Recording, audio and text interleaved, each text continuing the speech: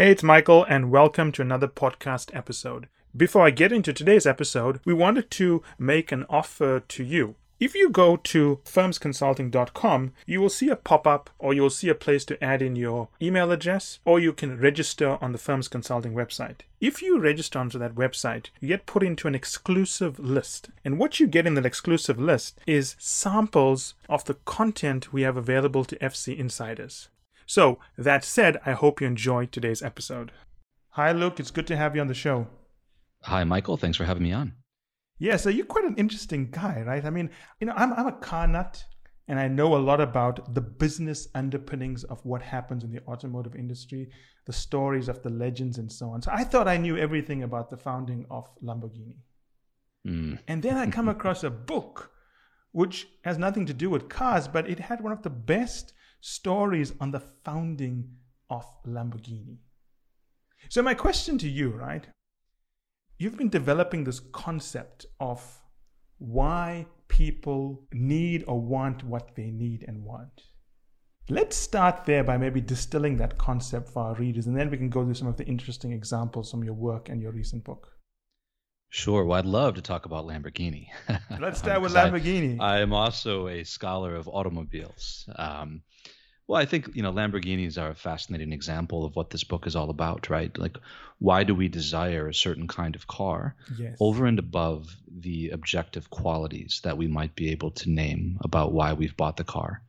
Why? Why do we desire the things that we desire? Yes. And this has been a question that, has fascinated me for most of my adult life. I didn't think about it much as a kid. Yes. I didn't think about why I wanted to go to a certain university, why I wanted to pursue a certain career on Wall Street, why I wanted to become an entrepreneur. And I did all of those things. Yeah. But, I'd never kicked the tires of my desires and seriously thought about, well, why do I want this thing? What's really driving me? And, this is the fundamental question that I try to shed some light on in the book. And I was deeply influenced by a thinker who's not very well known, certainly outside of France. He's not very well known, whose name is René Girard. And he articulated a social theory that I think is very important for anybody in business to really understand. Yes. And the fundamental insight of Girard's theory is that the nature of human desire is mimetic, meaning imitative. Mimetic is a word derived from the Greek meaning just to imitate. And, we think of desires as being hyper-rational. We want what we want because we see these objective qualities in a thing. And Girard said, that's not actually the case. If we're honest with ourselves, we're social creatures. And the nature of desire is social, and desires are formed through this social process. And we imitate the desires of other people to a far greater extent than we realize. Now, when I say desires, it's important to kind of define that word. I don't mean biological needs, right? I don't mean, if I'm freezing cold, I seek warmth, obviously. If I'm starving, I seek food. If I'm thirsty, I seek water. We could more properly call all of those things needs. When Girard was speaking about desires, he was speaking about more abstract things like career paths, lifestyle ideals, why we, desire supercars. And in this realm, which I would call the universe of desire, he said it's fundamental to understand that mimetic desire, mimesis or imitation, drives behavior in this domain more than most people realize. You've explained that very well. The one thing that when I was reading the book I was thinking about is that to me this seems intuitively obvious. Because if you look at the whole business of using celebrities to brand a product, why do you have Selena Gomez attached to a product? Because people who like Selena Gomez and want to imitate her or mimic her will buy the product, right? So it seems very obvious to me, but until I read your work, I'd not seen anyone explain it that way before. So my question is, given that desire and controlling and manipulating what we need sits at the heart of capitalism, and I'm a former management consulting partner, we deal with this all the time, Why has this concept taken so long to be explained by someone? I haven't seen it before. I think there are a couple of different reasons. One of them is that it's very easy to see in the obvious cases. And I do think this is relatively obvious in certain domains like advertising. We all know that, very successful companies, they don't describe the product itself. They show us other people that, perhaps we aspire to certain qualities that they have, wanting the product. And, that seems to be far more powerful than if they, ticked off, how much RAM the computer has or what have you, right? Yes. So that, it is obvious. I think you're right. But what is less obvious is how pervasive mimetic desire is. And there's actually a danger in thinking that it's so obvious. And the danger is that when we see this in advertising, we can tend to watch, television commercials and YouTube videos and sort of look at this phenomenon, and we think of ourselves as totally extracted from it, totally immune to it. Yes. Kind of like, well, how silly would it be, for people to, buy this thing because of this commercial? And to some extent, the more we believe that, the more susceptible we are to being caught up in it in other ways. Like the closer it is to us, the less we see it. Yes, that is true. It's easier to see when it's at a distance. Harder to see when we're in undergraduate business school or getting our MBA, and we're tremendously influenced by what our peers are pursuing, their goals, their salaries, and constantly measuring ourselves. That's a lot harder to see. So I think there's, we have some defense mechanisms up against that aspect of it, and I think that might explain part of it. And Girard was able to give language to something that, even if we do know intuitively that this is true, it helps to have language and to be able to name it and to understand the way that it works. Yes, I think what you say makes sense, right? So let's unpack this for the audience, right? Let's think about this for a second. Knowing this, how does an executive use this to think through his strategy, think through his business? Now, I know it's a broad question, so I'm sort of tailor it down a little bit for you. How would knowing this help him think differently about his business? I think that's a better way of saying it. So here's one suggestion, one thing that I've learned in my experience. Girard describes the way that desires are generated and shaped as being heavily reliant on models of desire. So, we all have models of desire, whether they're conscious or not. Yes.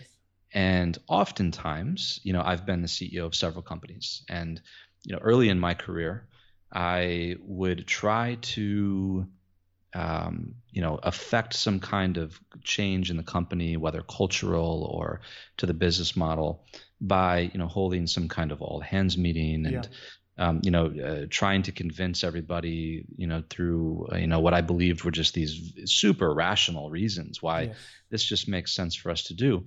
And it turns out that far more important than that. I mean, not that I think that is important, but it's equally, if not more important, to have the right people in the right places within the organization that deeply desire the change that I desire, and who model that desire to the people that are closest to them.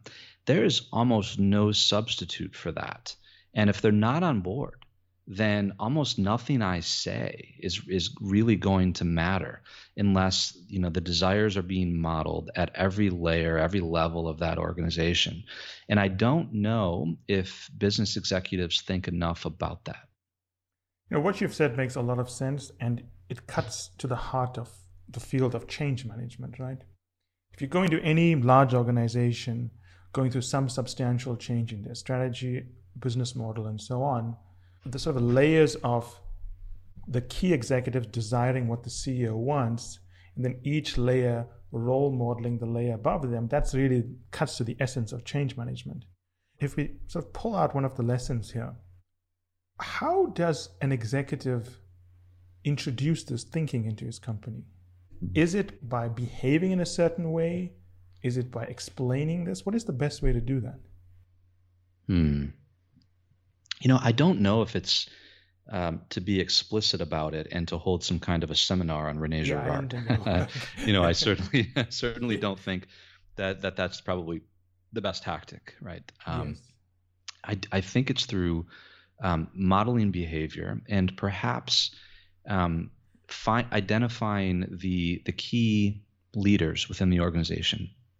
And the leaders are not always they don't always match up nicely with the published sort of executive chart or hierarchy Yes. in the company, right?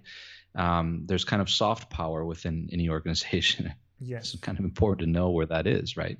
And getting these people together and prior to the broader communication to the rest of the organization and understanding whether or not there's alignment of desire. And if there's not, then that conversation needs to happen then. Because people are very good at reading intentions and reading desires. This is an important point. Like, people can spot their peers, colleagues, executives who are not aligned, who don't want what the leader wants, and they sense that in a heartbeat, and that's really affects them. So I think that gathering together the key influencers, the key respected individuals within the organization, and gaining that alignment of desire. And if it's not there, then you have to ask why, and try to achieve it. And I think that's an important pre-step prior to the communication to the broader culture, where you just have to get 51% of the people on board and you're good. It doesn't really work like that if you understand mimesis well. So let's unpack this for the audience, right? If a big part of our needs and desires and what we want is driven by mimicking someone who we admire, right? Is that the only way to do it? The flip side of this is, do we role model someone, or can we, or is needs driven and desires driven by role modeling someone we don't like, but we feel they're the best at? Well, this is a big part of my book, and this kind of opens up a whole slightly different discussion. And the first part of the book describes how mimetic desire can lead to conflict. Yeah, I remember that. And I think this is really an important point, because often our models of desire are not merely, what we would typically call role models or positive models of desire. We have many people that are models of desire to us, and the reason that they're models of desire for us is they're not entirely positive reasons. There's an element of competition and rivalry embedded in that relationship. And the rivalries within an organization are usually not very well understood.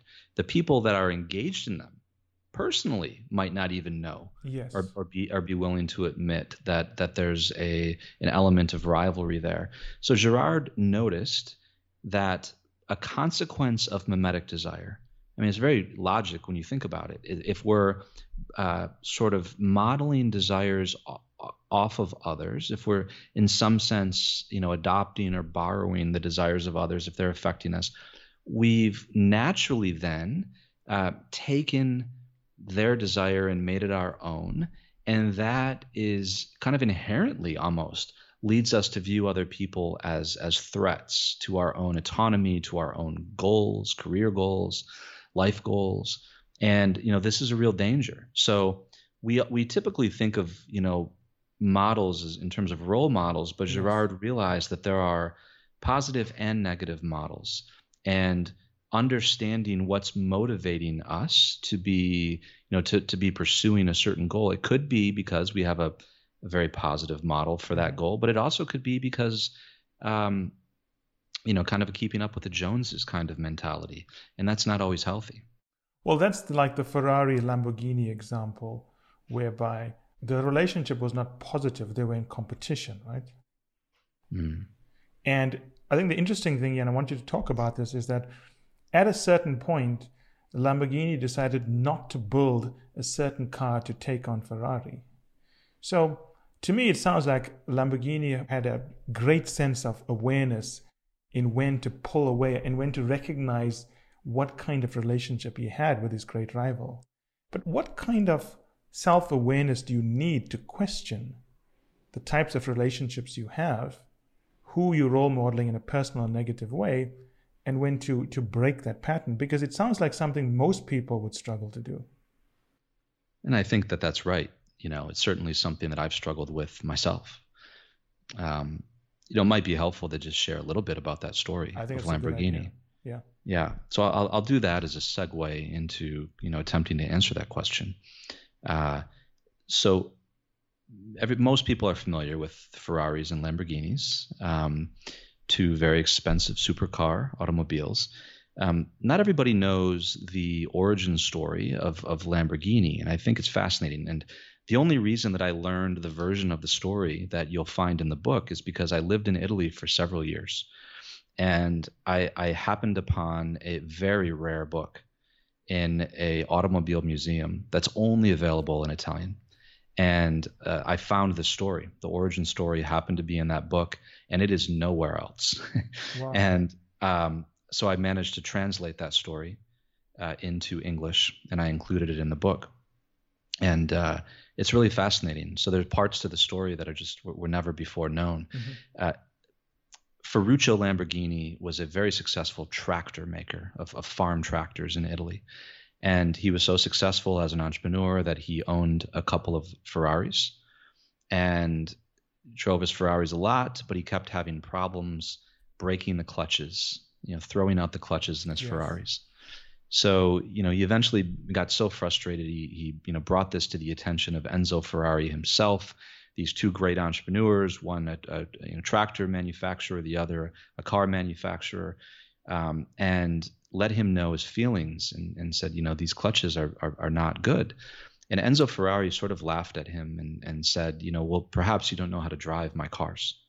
Stick to making tractors. And this really motivated Ferruccio Lamborghini, right, to perhaps enter the auto manufacturing business, which he did.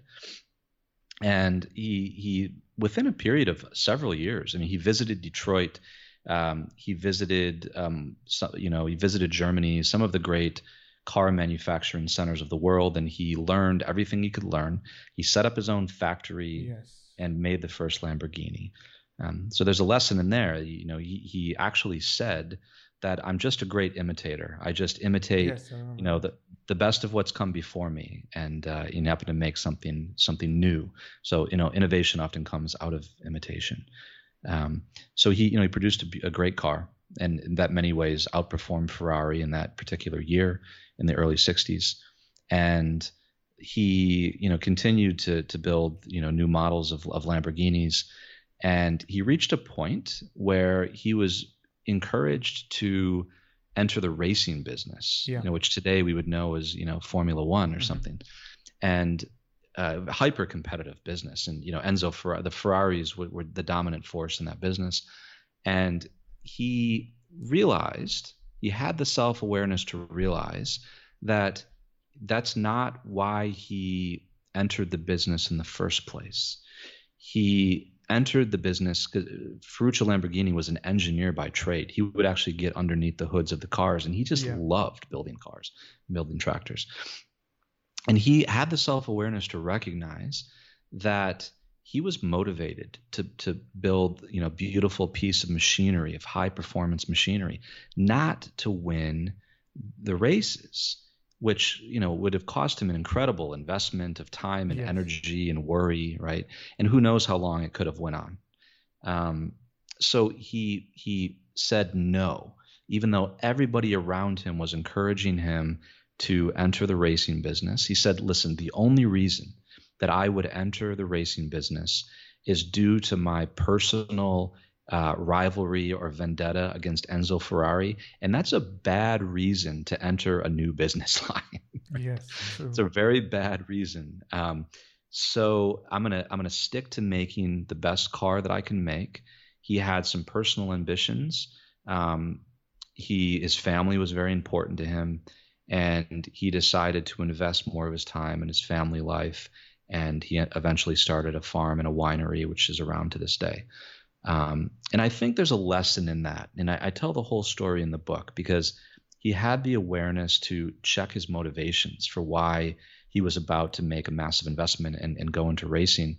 And he realized that, I mean, on a personal level, that he would be miserable. And it probably was not going to be the business line that added the most value for his company.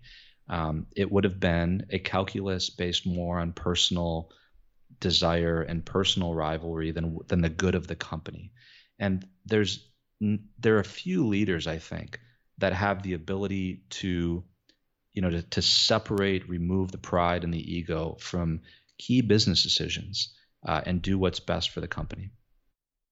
Brilliant story and well told. So let's think about this, right?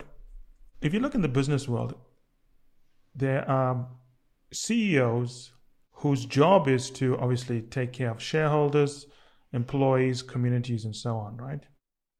But I wonder how many of them are making important business decisions because they are driven by some ego, some pride. They're in a dance with some competitor, but they don't know it and they don't know enough when to check themselves. How many deals are done for the wrong reasons? I mean, the answer is obviously a lot. But what I'm trying to think about is that the story is very powerful because here was a man who had the resources to do something that many people would have done just for ego, right? To take on the mighty Ferrari and bring it to its knees. But he was able to step back. And I'm trying to think of how useful it is for business leaders to have that ability to know when they need to rethink their assumptions of why they're going ahead with some, life-changing or company-changing decisions. Do you have any thoughts on how to step back from the brink when you're about to make a major decision and rethink the rationale? Well, I think having an awareness of our tendencies to do this is a good first step. Yes. We have here in the U.S. we have there's a story that has just come out in the last week of a very well-known NBA basketball player who had basically turned down a very lucrative deal with his team for somewhere in the range of $70 million. And he ended up months later accepting a $5.6 million deal with another team. And the backstory to that decision making was that he was incredibly focused on what his rivals were getting in the market, in the contract market, rather than, hey, I like this team, I'd like to stick with this team. Detrimental in a sense, absolutely, right? Yes. Totally detrimental. And and I think this happens in business all of the time, right? There's not an easy answer here.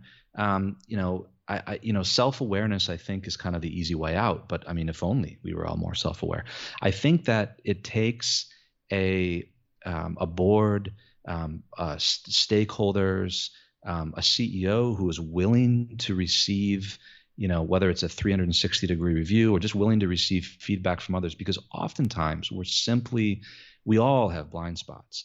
And I think it takes a community. I think it takes all of the stakeholders able to have open and honest communication about these things, and perhaps ask questions like, well, what's really motivating the desire to do this?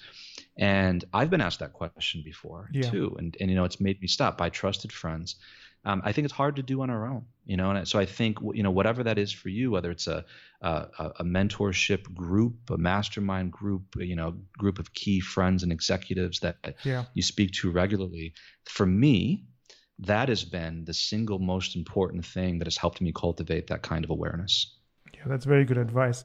I remember reading today, there's a story about Alan Taylor, who directed Thor 2, the movie, Marvel movie, and then he also did Terminator Genesis. And both movies didn't end up very well because they were shot back to back. And in the interview, he mentioned that everyone told him not to take it. And he felt he shouldn't take it because he couldn't do his best work. But he felt here was a chance to, work on a major franchise with Arnold Schwarzenegger. And that's an example of what you're saying, right? You have to know the reasons why you're doing things. And not just jumping in for all the wrong reasons. Otherwise, you get caught into this loop and this cycle, and it never ends. I want to raise an extension of this concept you're talking about. Is it true that if you are role modeling someone for a positive or negative reason, the counter can also work in the sense that if you feel a product is associated with someone you absolutely don't like, you just push aside the product, not because the product is bad, but because you just don't like the person. Well, I think this happens all of the time. Yes. And I speak about this in the book. This can go by the name of negative imitation or mirrored imitation. And it's kind of like, if they do X, then we do Y. Yes. And this happens in politics. This happens in business. It happens certainly in university life, as you see kind of factions of students trying to differentiate themselves and form a sense of identity over and against other people. And this happens all the time, and at every kind of stage of life. So I do think that it happens, and because they're doing X, then we need to do Y is a very bad reason to do anything.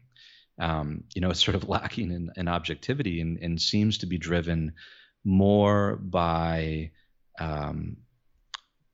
we're very other regarding people, creatures. And, that's a positive thing and it's a negative thing. But we've seen companies be blinded to opportunity when they're more focused on a competitor. There are many examples I have from my personal life, and there are many public examples, right? I think, Microsoft, Oracle, I think, Netflix and Blockbuster. I mean, but when Blockbuster went out of business, there was an absolute denial of reality, and part of that was driven through, if you read the stories of the board meetings, which are many of the conversations that the Blockbuster executives were having in those meetings, are sort of cringeworthy to read, because you just see a lot of sort of stubbornness and obsession with proving critics wrong, as opposed to just looking at the opportunities and pivoting. And I tend to see a lot of business problems as fundamentally human problems that can be explained by human factors very often, that we miss, and we kind of rationalize them with business reasons, but often there are kind of human things that get in the way of being able to see clearly. Yeah, and I think, it's very easy to say, and I don't mean you are saying this, but I think the listeners may say, well, it's a human thing, we just need to get over it. But I remember once watching a movie about this guy who fought in Japan during World War II, a Marine. And it's now, I think, 30 or 40 years later, and he just refuses to buy anything Japanese or do business with the Japanese because of his personal experience, which is obviously, very traumatic for him and horrific for the world. But sometimes those blinders we have are so deeply embedded in us that it sometimes may not even be possible to overcome them, right?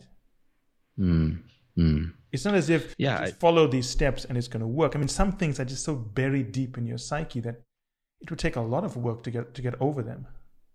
I think that's right. And, part of, my personal journey and the journey that I describe in the book is trying to uncover some of these things. We could call them blocks. We could call them, just a journey into understanding why we're pursuing the things that we're pursuing.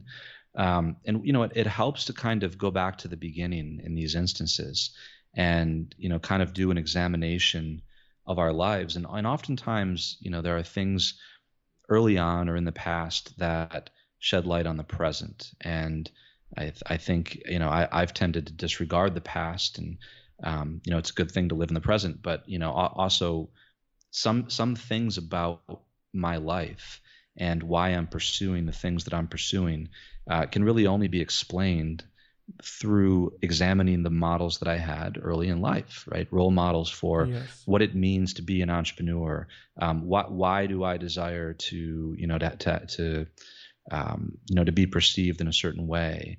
And I think these are very important things to think about, because you're right, they're buried deep in our psyche. And in order to excavate them, in a sense, we have to be able to go back in a way and examine our lives seriously. Yeah, that's very true. We deal with a lot of people, students who want to be investment bankers and consulting partners. And they start this journey all the way in high school, right? Graduate well in high school, get into a good university, get a good job, do your MBA, join an investment bank, and then hopefully wait 6 years and become a managing director. But a decision they made when they are 18 years old, they'll only know if they like it if they become a partner when they're about 34, right? So the point I want to make here is that it's so important to make sure you're making a decision for the right reason, because sometimes the time of your life that will pass before you know it's the right decision can be most of your adult life. Yeah. And, there's a process of continual discernment that has to go on. I was very much on that track. Yeah. And it was oftentimes we think to ourselves, well, I'll wait until I make associate and then I'll make a decision. Yeah. And then, once you're an associate, it's like, well, I'll become a VP. Yes. And then, I'll be in a better position to make the decision. And then before you know it, you're 35, 40 years old. And, most companies don't provide a lot of support in helping people discern their, what they want in their careers.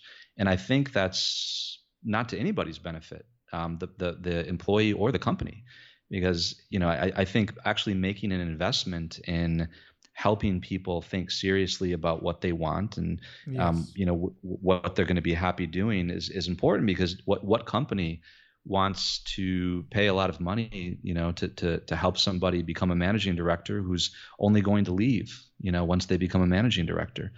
So I've always found it a worthwhile investment of time and money, but more time than money, to really invest in junior people, in mentorship programs. The ROI on that, it's very difficult to calculate, but it is tremendous. And I only have anecdotal evidence, to suggest the effect. But, if somebody leaves who is going to be happy somewhere else, well, that's a win for everybody, in my opinion. Yeah, that makes perfect sense. You alluded to the fact that you've used your own career and experiences and failures and successes to develop this mental model of how to think things through. Do you want to give us some insights into some of those events and how that influenced the model? Sure. Yeah, it might be helpful for me to tell a little bit about my background and kind of how I got to the point of writing a book about mimetic desire. And it comes from really an existential experience. Yes. So I, went to New York University Stern School of Business undergrad, very competitive, and went to work on Wall Street. And, I didn't stay long on Wall Street and moved to California and entered the startup world and was in that world for much of the next 10 years. And, co-founded 4 companies in my 20s. One was very successful. One was moderately successful. One totally crashed. And then one I walked away from just because I'd lost all interest in running it. So I really had a moment of questioning my motivations for doing what I was doing. Yes. And I wanted to do that. I was in my late 20s when this kind of happened. And, I stepped away and I took a mini sabbatical. And I thought, it's a lot of work to start a company, and a lot of stakeholders are invested in you. You have to raise capital, find a core team, people, there's massive opportunity cost, not only for the founder, but for everybody that's involved in that early stage. People are taking huge risk. And I thought, I'm not going to do that again and make that kind of emotional and financial investment unless I understand some of the forces that I think are operating here, but I can't quite put my finger on them. And I stepped away, and I was introduced to Rene Girard around this time, and his ideas around mimetic desire. First of all, I followed the markets, the Yes. financial markets closely for most of my life. So my first realization was, wow, like this has given me a mental model to understand financial markets that I didn't have. I hear people, on news programs trying to make sense of stock, price action and bubbles, and they really don't seem to have language to describe what's happening. We talk about irrationality and irrational exuberance and all these things, and I saw that, wow, maybe Girard is right. Maybe mimetic desire is part of what is moving the markets, and perhaps all of these things that I thought were, I was placing a little bit too much emphasis on the fundamentals. And I see how the psychology of the market can become untethered from that.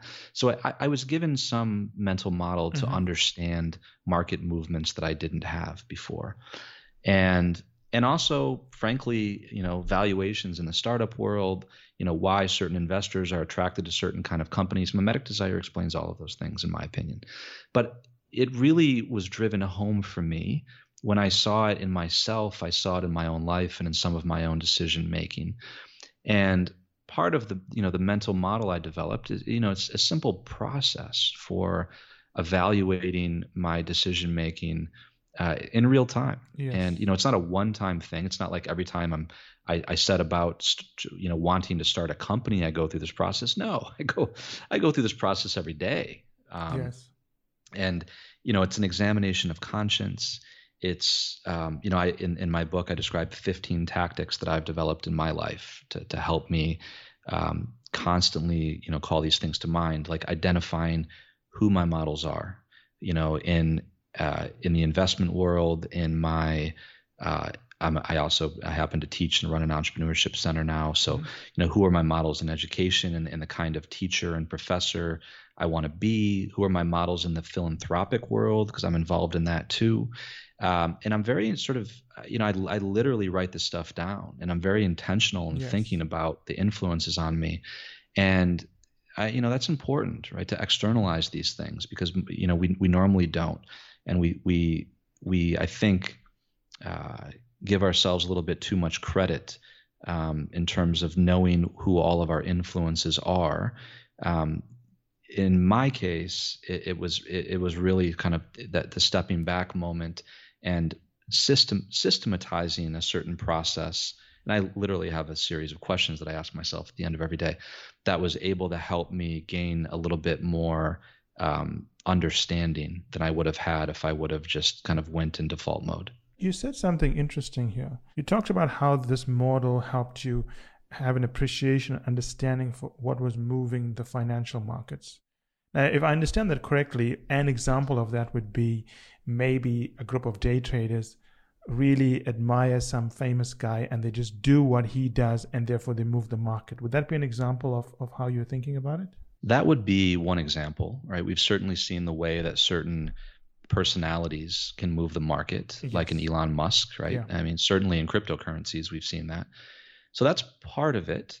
And, people, single individuals seem to be able to move the market more now than I've ever seen.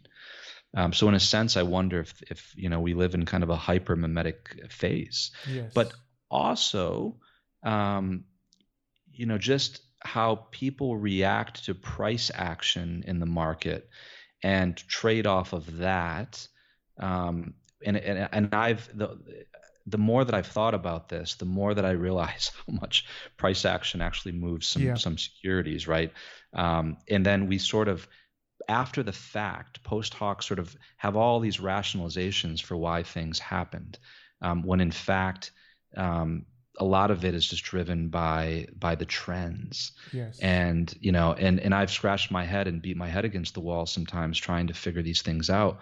Over the short term, especially. Over the long term, things tend to even out. But over the short term, this has really helped me understand market movements. So, we spoke about all the good things, but in a sort of a mass psychology way, if you follow the wrong influencer role model, it can lead to bad outcomes. Sure. And, I just ran across today, a good friend of mine realized that Jack Dorsey of Twitter is a huge Bitcoin advocate. He's been talking about Bitcoin, and he's got supreme interest in it, but not in Ethereum, apparently not in any other cryptocurrency. And he said, well, why Bitcoin and why not Ether or something? And he's familiar with mimetic theory, and we sort of joked, and it's like, well, maybe he has some mimetic model that's is interested in Bitcoin, but he himself is a mimetic model for that, right? I mean, how many people follow him? Who now are like, well, why he hasn't explained why he's bullish on Bitcoin but not on anything else. He hasn't explained, and in a certain sense, he doesn't have to, because the mere signaling of desire is going to affect many people. And in the world that we live in with social media, that is powerful. And I think the people that are signaling various things know the power that they have. I think that they do. Yes. And, I think that others need to be mindful of what is really driving investment decisions. Yes, it touches off a very interesting discussion, because if you are the head of the SEC and you are thinking about how to manage these wild swings in stocks driven by day traders, one of the things you've got to understand is, who are these day traders role modeling, and can you put in place the necessary stops and mechanisms to manage their influence? It's a very difficult thing to get your head around. Yeah, and I'm not sure what the solution is. I don't think anyone knows what the solution is. That's the point.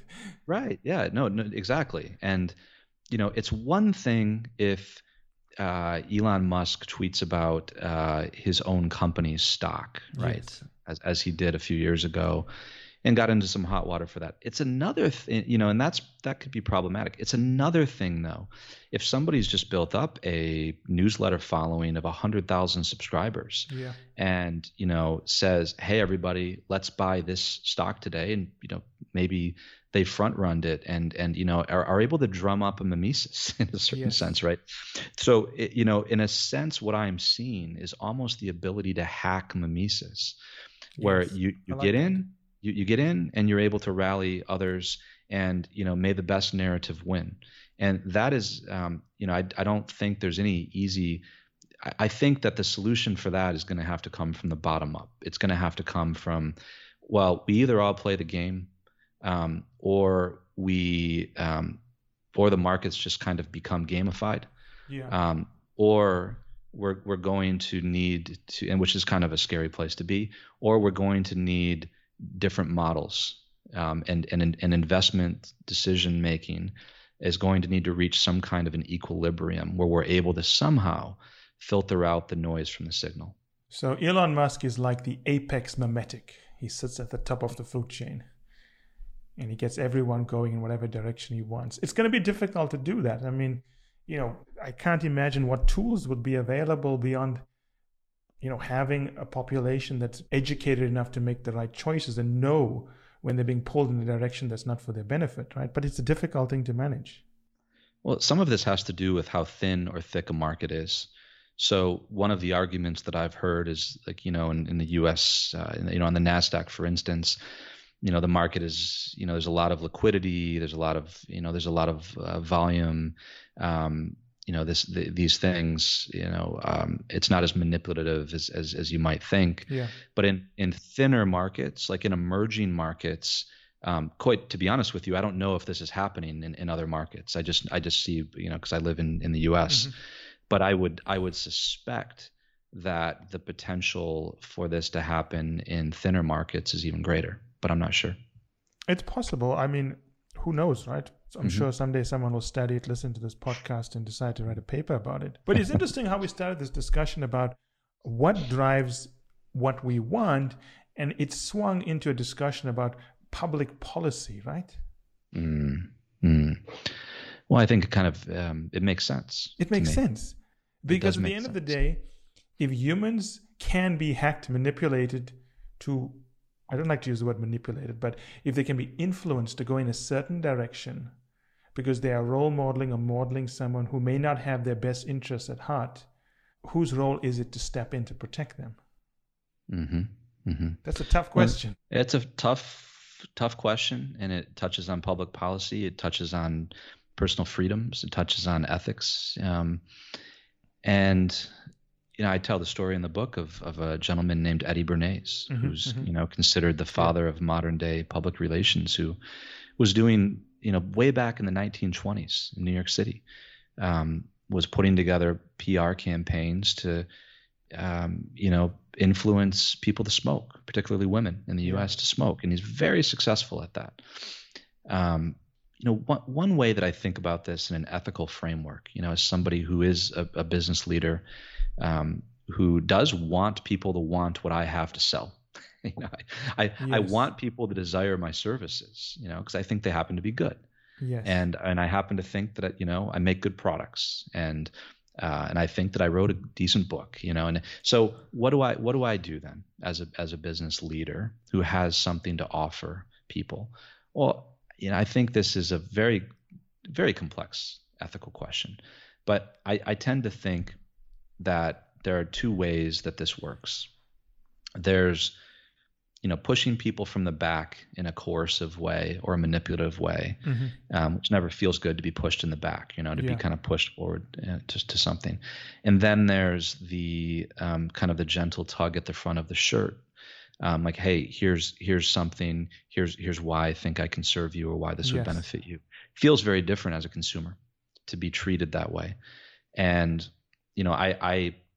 I think that that's the way forward. And I don't know how to legislate that, certainly. But I do think there needs to be, I hesitate to use this word, but almost a revolution in the way that business leaders think. And I think it's going to have to happen internally and through, holding one another accountable. And it's a very tough question. You're right. We sort of swung into public policy, and I think it's very much on everybody's mind. But I am very much an advocate of finding organic ways to do this, ways that appeal to to people doing the right thing. Yes. Because it's very difficult to do any of this from the top down. Yeah, I mean, it's a debate that's happening right now with Facebook and all the social media companies who are deciding how to moderate posts, because in their view, some people may be the wrong role models, or they distribute information that is considered negative. Right? I don't want to, but the point is that nobody knows the answer. That's why it's a debate. I mean, some people think it goes too far. Others think they shouldn't be involved.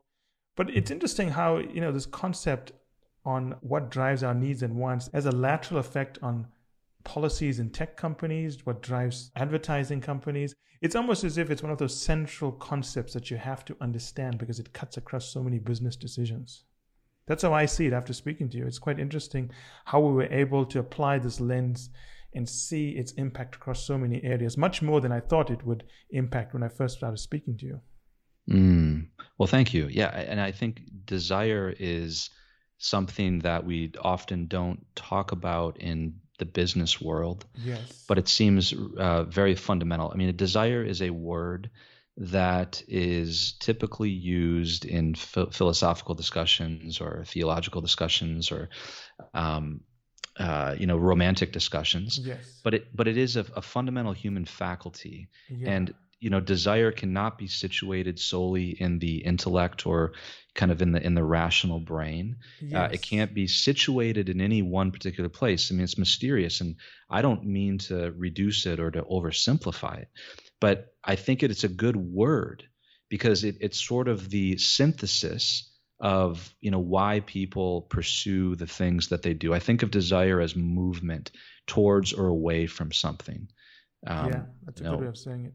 And it's movement, and understanding how this movement happens is really critical. And I hope I wrote the book because of so that we can have discussions like this, and simply so that we as a business community can begin to probe the question and think seriously about what desire even is. I don't think I've ever been in a corporate boardroom where any of the executives ever asked the question, what are the desires of our customers and how does it shape our decision? I don't think the SEC is thinking about desires when they're thinking about how to develop policy to manage, shocks in the market. But it's like one of those fundamental things you have to know. It's quite amazing how certain lenses of the world are so applicable in so many places. Thank you so much. I really enjoyed it. It was an amazing discussion. I think our audience is really going to love it. Well, thank you so much for having me on, Michael. It's been a pleasure. Is there anything else you want to add, Luke, before we wrap up? I don't think so. Other than to say that this is such a broad topic, as we've just discussed. Yes. It's ripe for interdisciplinary investigation and exploration, and this discussion is going to unfold differently across different countries, different parts of the world, in different domains. And I'm very excited to listen to those conversations and to be a part of them. So I hope to, hear how this unfolding happens. And I'm grateful to you and to your listeners for being a part of it. Thank you so much. It was an absolute pleasure. I think they're going to love the podcast. Take care. Thank you so much. You too. And that's it for today's episode. I hope you enjoyed it as much as I enjoyed doing the episode. Finally, I want you to remember that the only way to get access to our special offers, the only way to get our special pricing, and the only way to get samples of our content is to join the list on firmsconsulting.com. It's the only way also to get access to our unique advanced content that we make available to insiders. So if you want to get a sneak peek of things, test it out, see what's in there, this is the place to go. And finally, I want to thank you again for making us one of the largest podcast channels around the world for careers and for the 2 million downloads and counting.